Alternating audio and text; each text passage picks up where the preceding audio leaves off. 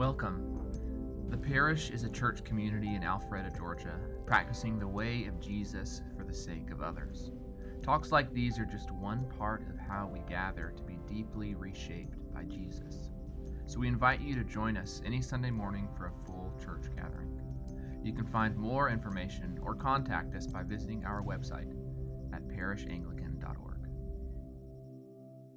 I have a few words to say before we jump into our scripture and sermon. And they are words of both framing for the rest of our time today and warning. So, dun, dun, dun. Words of warning. The title of today's sermon is called Roots and Branches. So first of all, I meant to mention this, but I forgot. Does anybody have one of those handouts? Thank you. Can I borrow that, Savannah? Thank you.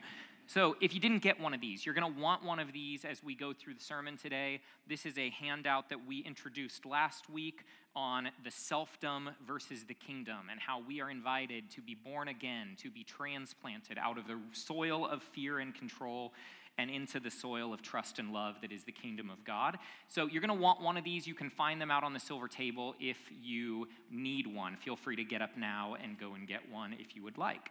And then, so the title of today's sermon is Roots and Branches, and you can refer to that handout. But the subtitle of today's sermon is On Politics, Sexuality, and the Stuff of Life. So if you want to go, you can go now.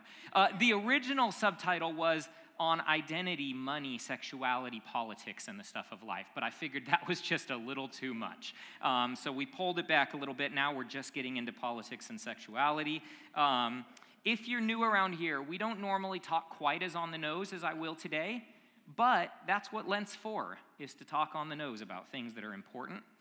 And about midway through the conversation today, we will shift from PG to PG-13. So nothing overly explicit, but I want to defer to parents and give you a chance, should you decide, if you've got a kid in the room, that you would prefer to usher out during that time. That's totally up to you. I would say probably best for tweens and up, or those who it will go right over their head.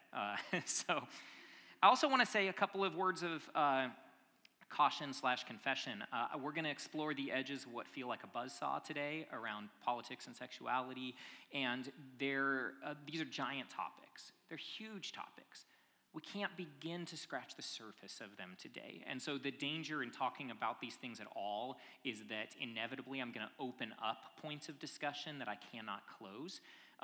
And that's okay. We have a long life together. We'll have more of the chances to do this. But on top of that, answering questions or resolving a conversation is not my goal today. My hope is to drive each and every one of us back into our own lives, where we meet with Jesus around the well, and we do business with God on all of these things. And so on that handout, we have these branches of the tree. And these are practical areas of our life that have complex root systems going down below.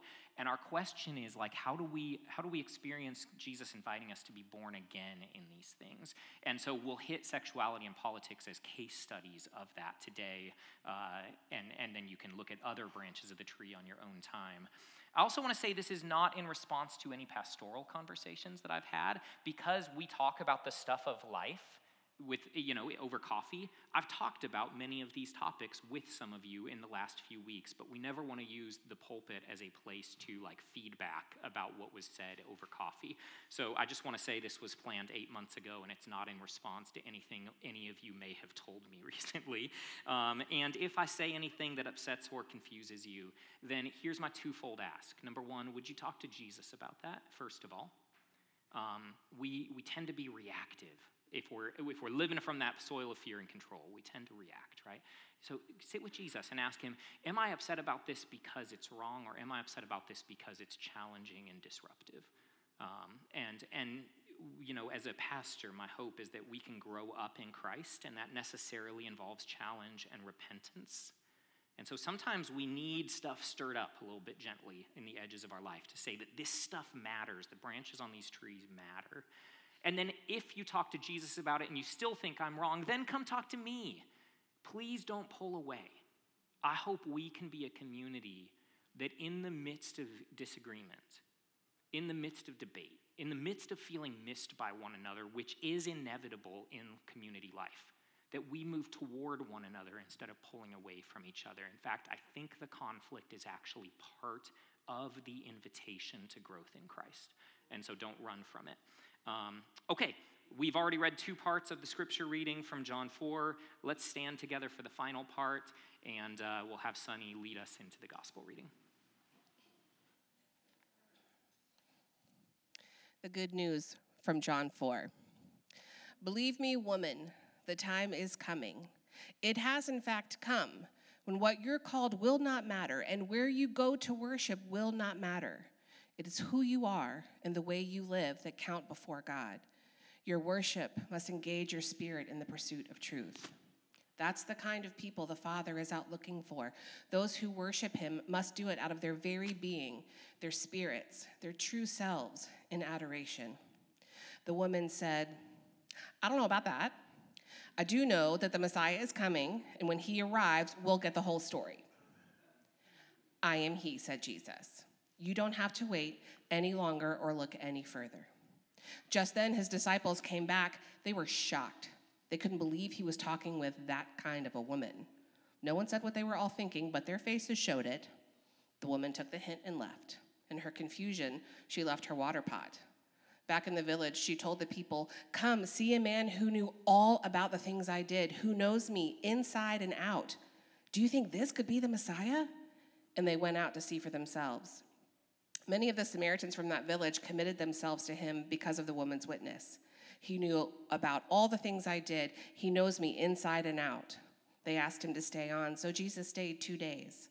A lot more people entrusted their lives to him when they heard what he had to say. They said to the woman, we're no longer taking this on your say-so. We've heard it for ourselves and know it for sure. He is the Savior of the world. The gospel of the Lord. Praise to you, Lord Christ. All right, so you may be seated, and we'll jump into this. I'm going to talk just a little longer than I usually do, but we'll get through it as quick as we can. So we're here in Act 4 of our big story. We've been sitting with that throughout this entire ministry year, and we will continue on with that through the Easter season, through Pentecost, and then into ordinary time where we'll land that plane by looking at the book of Revelation and how this big story ends, and so I look forward to all of that. But for now, we're sitting in Lent, and we're sitting with the life of Jesus, his words and his ways. We're remembering that Jesus is truth, yes, and is life, yes, but is also way. And it is sometimes easy to take the truth and the life of Jesus and then say a polite no thanks to the way of Jesus. And so in Lent, we are reminding ourselves that this is not just a religion we believe in, this is a person we have committed to follow. His words and his ways. Jesus saves us with his life, not only with his death, because in his life, he is teaching us a different way of being human. He's teaching us a different way of being so that we might show up to life not from that soil of fear and control, but instead from a soil of love and trust. And so this is good news. Jesus is teaching us how to be human in a whole new way, but it does not sound like good news to the kingdom of self. It does not sound like good news to the heavily guarded, fiercely protected territory of my own rule of my life. It comes as invitation and promise and good news, yes, but it also comes as confrontation, as a collision of rules, my rule versus God's rule, a clashing of kingdoms, a confrontation of 2 ways of being. And so we looked at this last week. That as Jesus teaches us how to live in spirit and truth, there's this conversation with Nicodemus that happens that we explored last week, in which he says to Nicodemus, you must be born anew.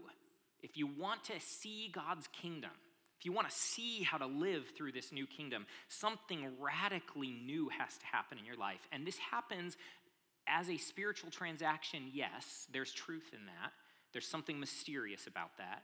But at a much deeper and practical level, this is also happening in very ordinary ways where we change our hearts and minds on things we used to think, ways we used to be, postures of the heart we used to hold, values we used to live from. All of this is changing in us as we receive God's kingdom life. This is why Jesus said, repent, the kingdom is at hand. Those things are tied together. And so the first step of seeing the kingdom in our lives, and also the ongoing step, is repentance. It is a change of heart and mind. And so last week we looked at that image of the tree with the roots, and today what we'll do is zoom in on those two branches of politics and sexuality. We'll use them as case studies. We'll follow them down to the roots, and what the question is that we're asking is, how do I practically be born again through the move of God's Holy Spirit on these simple branches of my tree? So that I actually might show up in this world differently through the invitation of Jesus.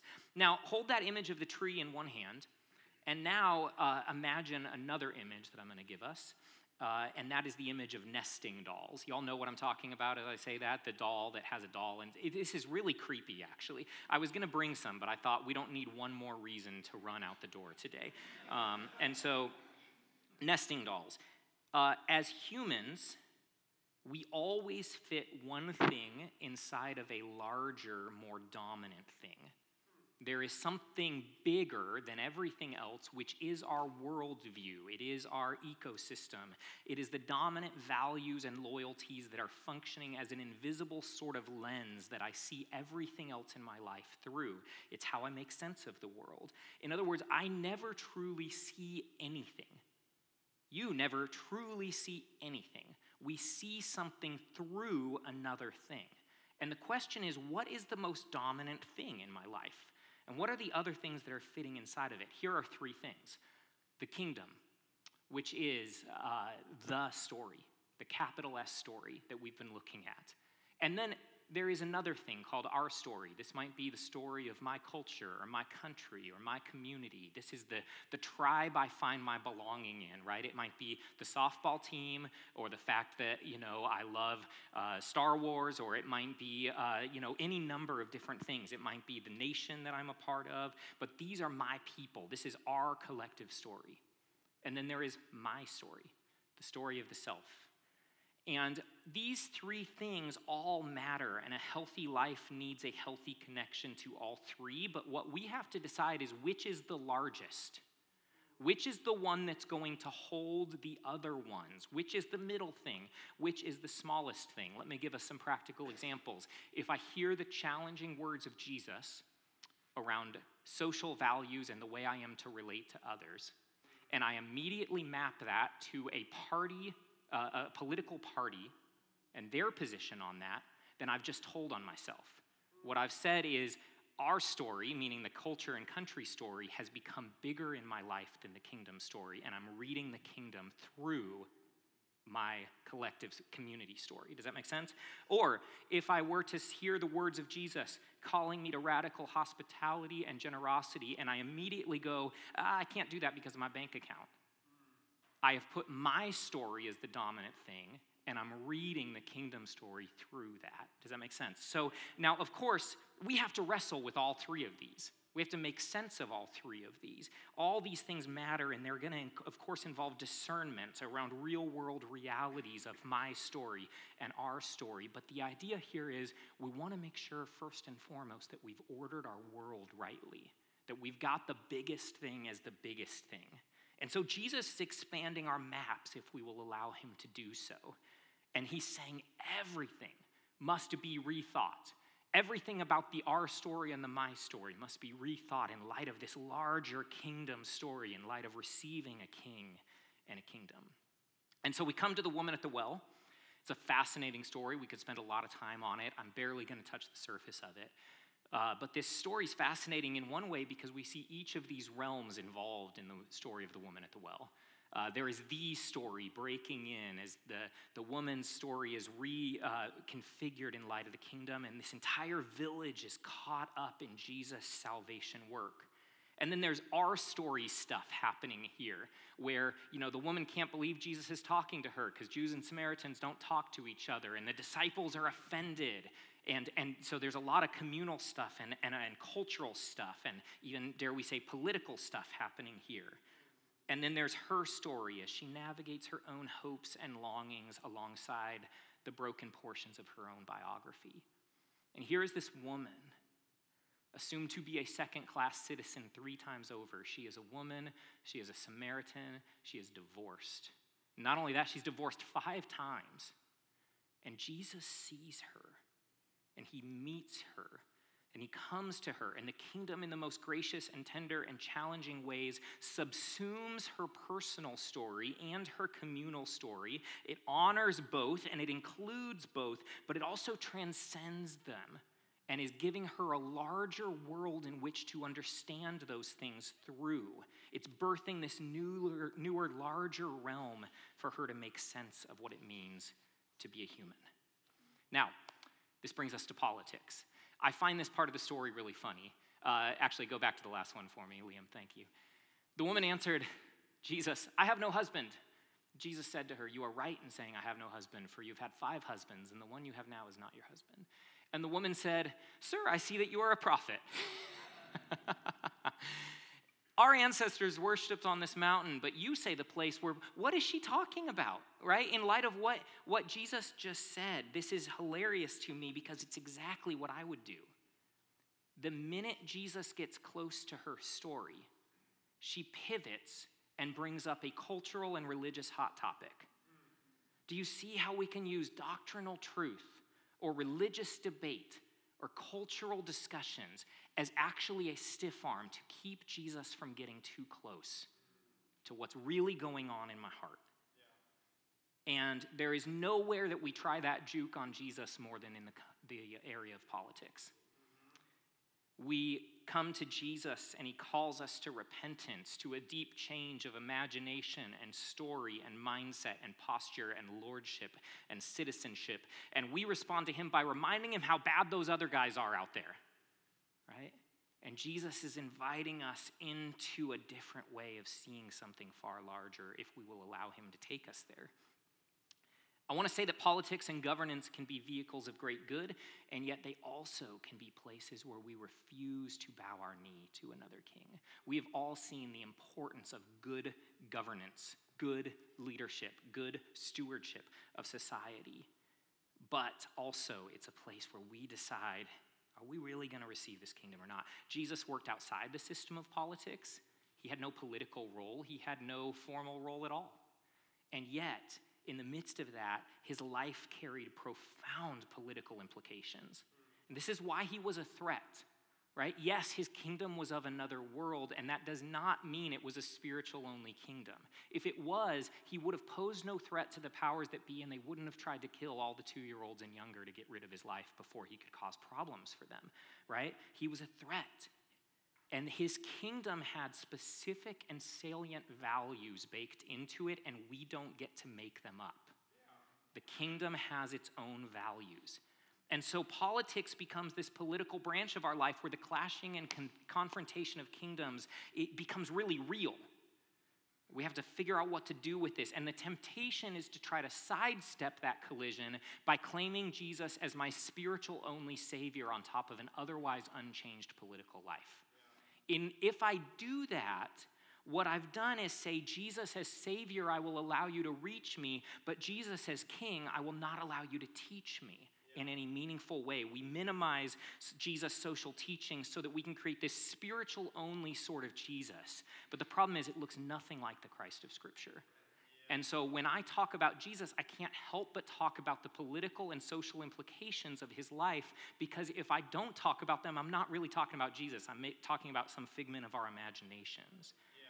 So we have to wrestle then with the fact that Jesus' life and words have these implications that impact our politics and our neighboring and our ordering of society.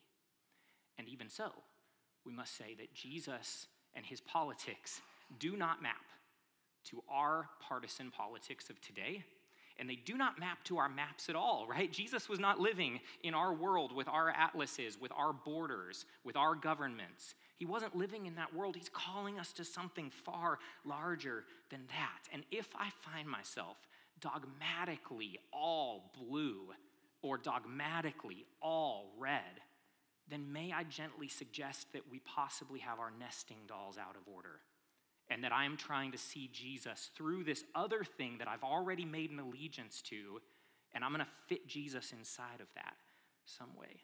Repentance is called for this kingdom life.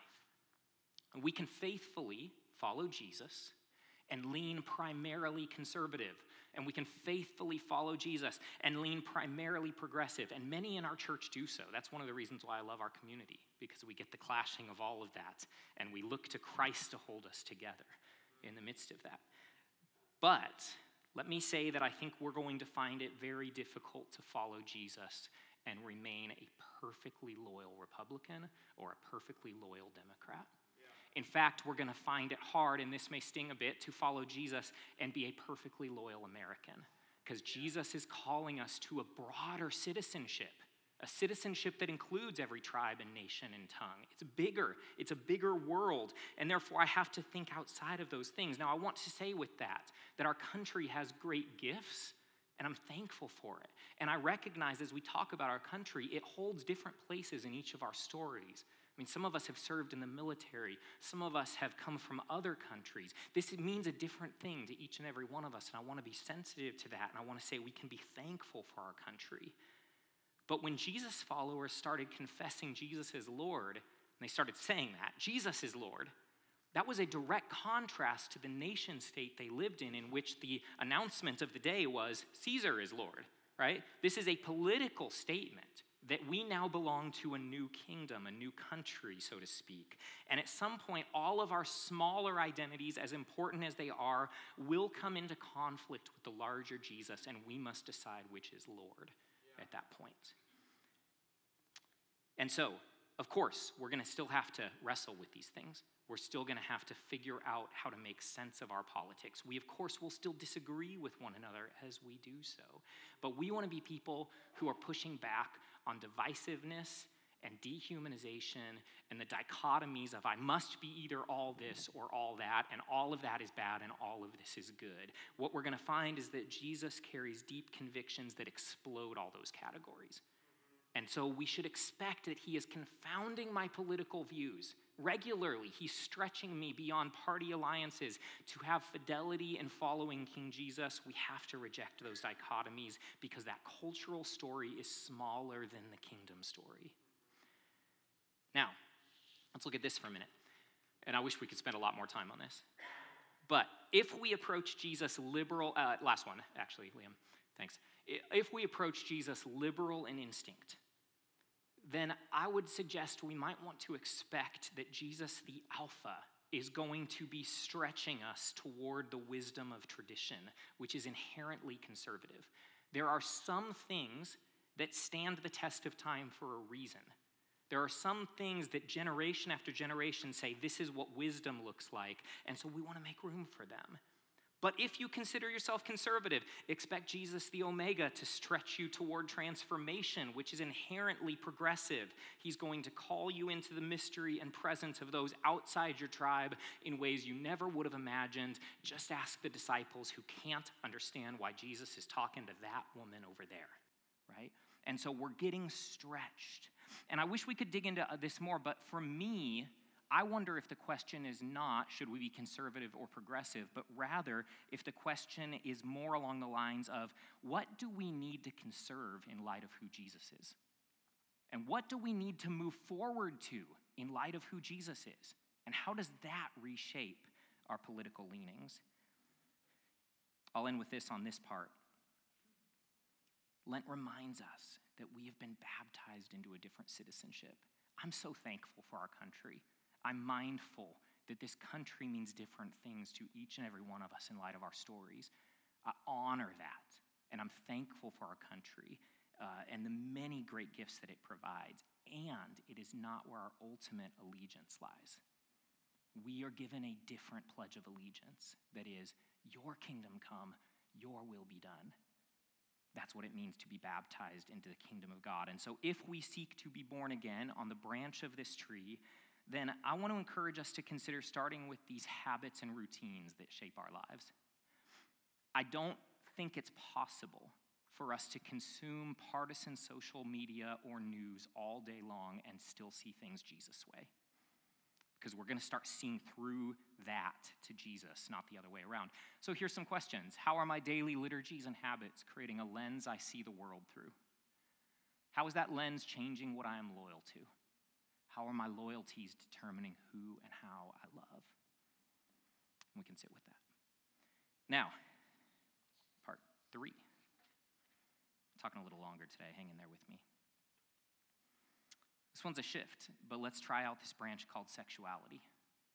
How does the kingdom and the self play out on that branch? The battle between myself and the kingdom. Sexuality lies at the center of life. There is this great book, by the way, that I'm leaning on for this part called A Holy Longing by Ronald Rolheiser. Wonderful book. And he's going to do some heavy lifting for us here. Rolheiser defines this idea of Christian sexuality through these words that'll come up on the screen here, and says that it's important that we understand and define sexuality broadly so that we can see how it sits at the center of our life. He says, we are fired into life with a great and powerful fire, a madness and longing that can broadly be called sexuality. It is the only fire powerful enough to create life like God does. And when we stand back from what we have created, we, like God, make something good and become others-oriented. Mature sexuality then has the capacity to break the prisons and casings of our selfishness. A healthy sexuality is the single most powerful vehicle there is to lead us to selflessness and joy, just as unhealthy sexuality helps constellate selfishness and unhappiness, as does nothing else. We'll be happy in this life depending on whether or not we have a healthy sexuality. Those are strong words, but I think they're befitting for such a strong fire. Sexuality is a great gift, and we need spirituality to tend such a great fire well. And so life in this bigger kingdom of God is giving us the tools we need to channel the fire, to tend the fire in a healthy way, lest the very thing that was intended to be life-giving ends up becoming this thing that burns us, that harms ourselves and others. And so if it seems like that is making too much of sexuality, I think one reason is because we tend to define sexuality really narrowly. What I'm talking about is a lot broader than sexual action or sexual attraction. I'm talking about something that includes much more than that, and therefore is appropriate for those who are single, those who are in a relationship. This is a much broader, expansive category. And so in this broad understanding of sexuality, one can go their entire life without having sex, Jesus did, and remain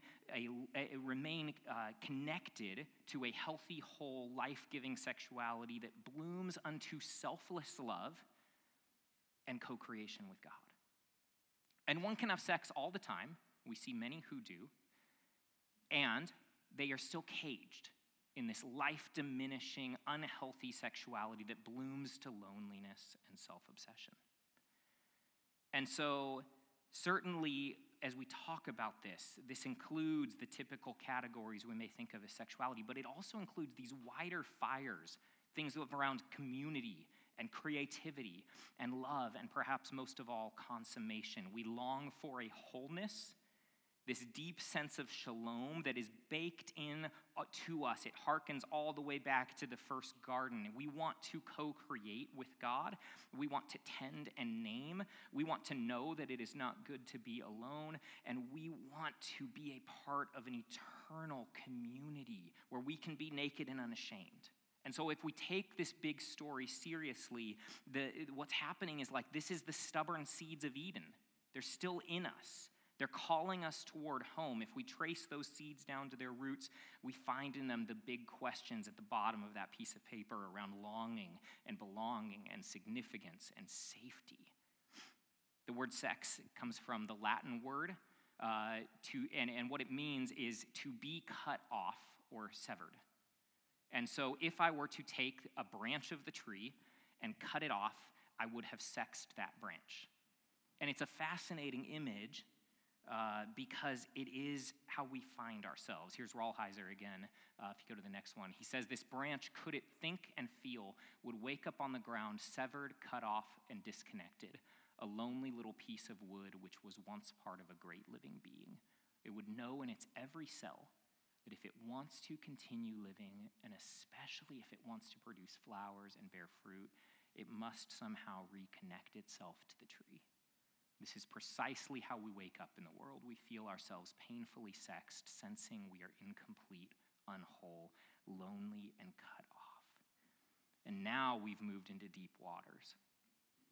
Because we are still and always will have a sense that we have been cut off from the tree of life that we were born into.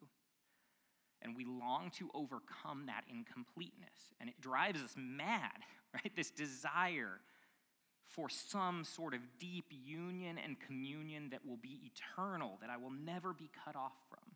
And so as Christians, the kingdom of God is calling us to be born anew in how we steward that sort of a longing. Because that longing is deep within us, and invariably so great a fire is going to have hosts of counterfeits and leeches attached to it, lesser ways of expressing itself to counterfeit it. And so for the Christian, sexuality is this deeply sacred fire that must be tended with tremendous intentionality and wisdom. It is an expression of covenant and consummation and a form of both commitment and communication. Sex not only is to do something, it is to say something. It is to make a great promise. It is to tell the words I long for someone to say to me and that another longs to hear. And which is why those words can either be the deepest of deep truths or the most devastating and destructive of half-truths, these lies, right? Because sex, therefore, is never casual. It is saying something covenantal, and if it is spoken outside of covenantal vow, then it is by definition speaking something. It's making a promise it cannot back up, which is why we feel it ripping us when it's unhealthy. And so this is a good and extremely powerful and therefore volatile energy. It is a sacred and, if we allow it to be, sanctifying gift. It's given by God for us to steward, to struggle with. And in that struggle, we meet God alongside the wells of our life, and we talk to him about the times we both burn with this longing and the times we have been burned by this longing. And in that sense, sexuality is far deeper than a love scene in a movie. It is a place to be born again. It's talking about the deepest of deep things in us, and what are we going to do with those things? Because in the end, we hunger to consummate everything, and yet very little things in this life are ever consummated. Most things are left undone. And what do we do with the residual longing and thirst beneath that? What do we do with the parched places where we're pulling up water from a well and yet find ourselves still thirsty? Here's Rolheiser again. We'll end with this. He gives us questions if we're looking to practically be born anew on this branch of our tree. He says, our sexual hungers are simply too wide and all-encompassing to ever be fulfilled. And they are of such a complex nature that sometimes having sex does little to fulfill them. What are we to do with this? How are we to live with that frustration so as to not unconsciously take it out on life and on our loved ones? How do we live in an incomplete world without demanding that our lives, spouses, friends, homes, vocations give us something they ultimately cannot give, namely the final symphony of full consummation? How might we find Jesus slipping in alongside us as we navigate a thirst that strongly? So we're going to close. I want to remind us that we did heavy lifting today around these two particular branches, but my hope is actually to illustrate how you might take this and add your own branches or sit with some of the other branches we didn't talk about and say, Jesus, how are you inviting me to be born anew here? And what are the root systems that are attached to some of these areas of my life where I am showing up still from the soil of fear and control, the lesser way of the self? Where am I being transplanted from selfdom to kingdom? I encourage you to pick one place this week. Sit with it. Converse with Jesus about it. See how he's inviting you into something deeper. Let's pray. Lord Christ,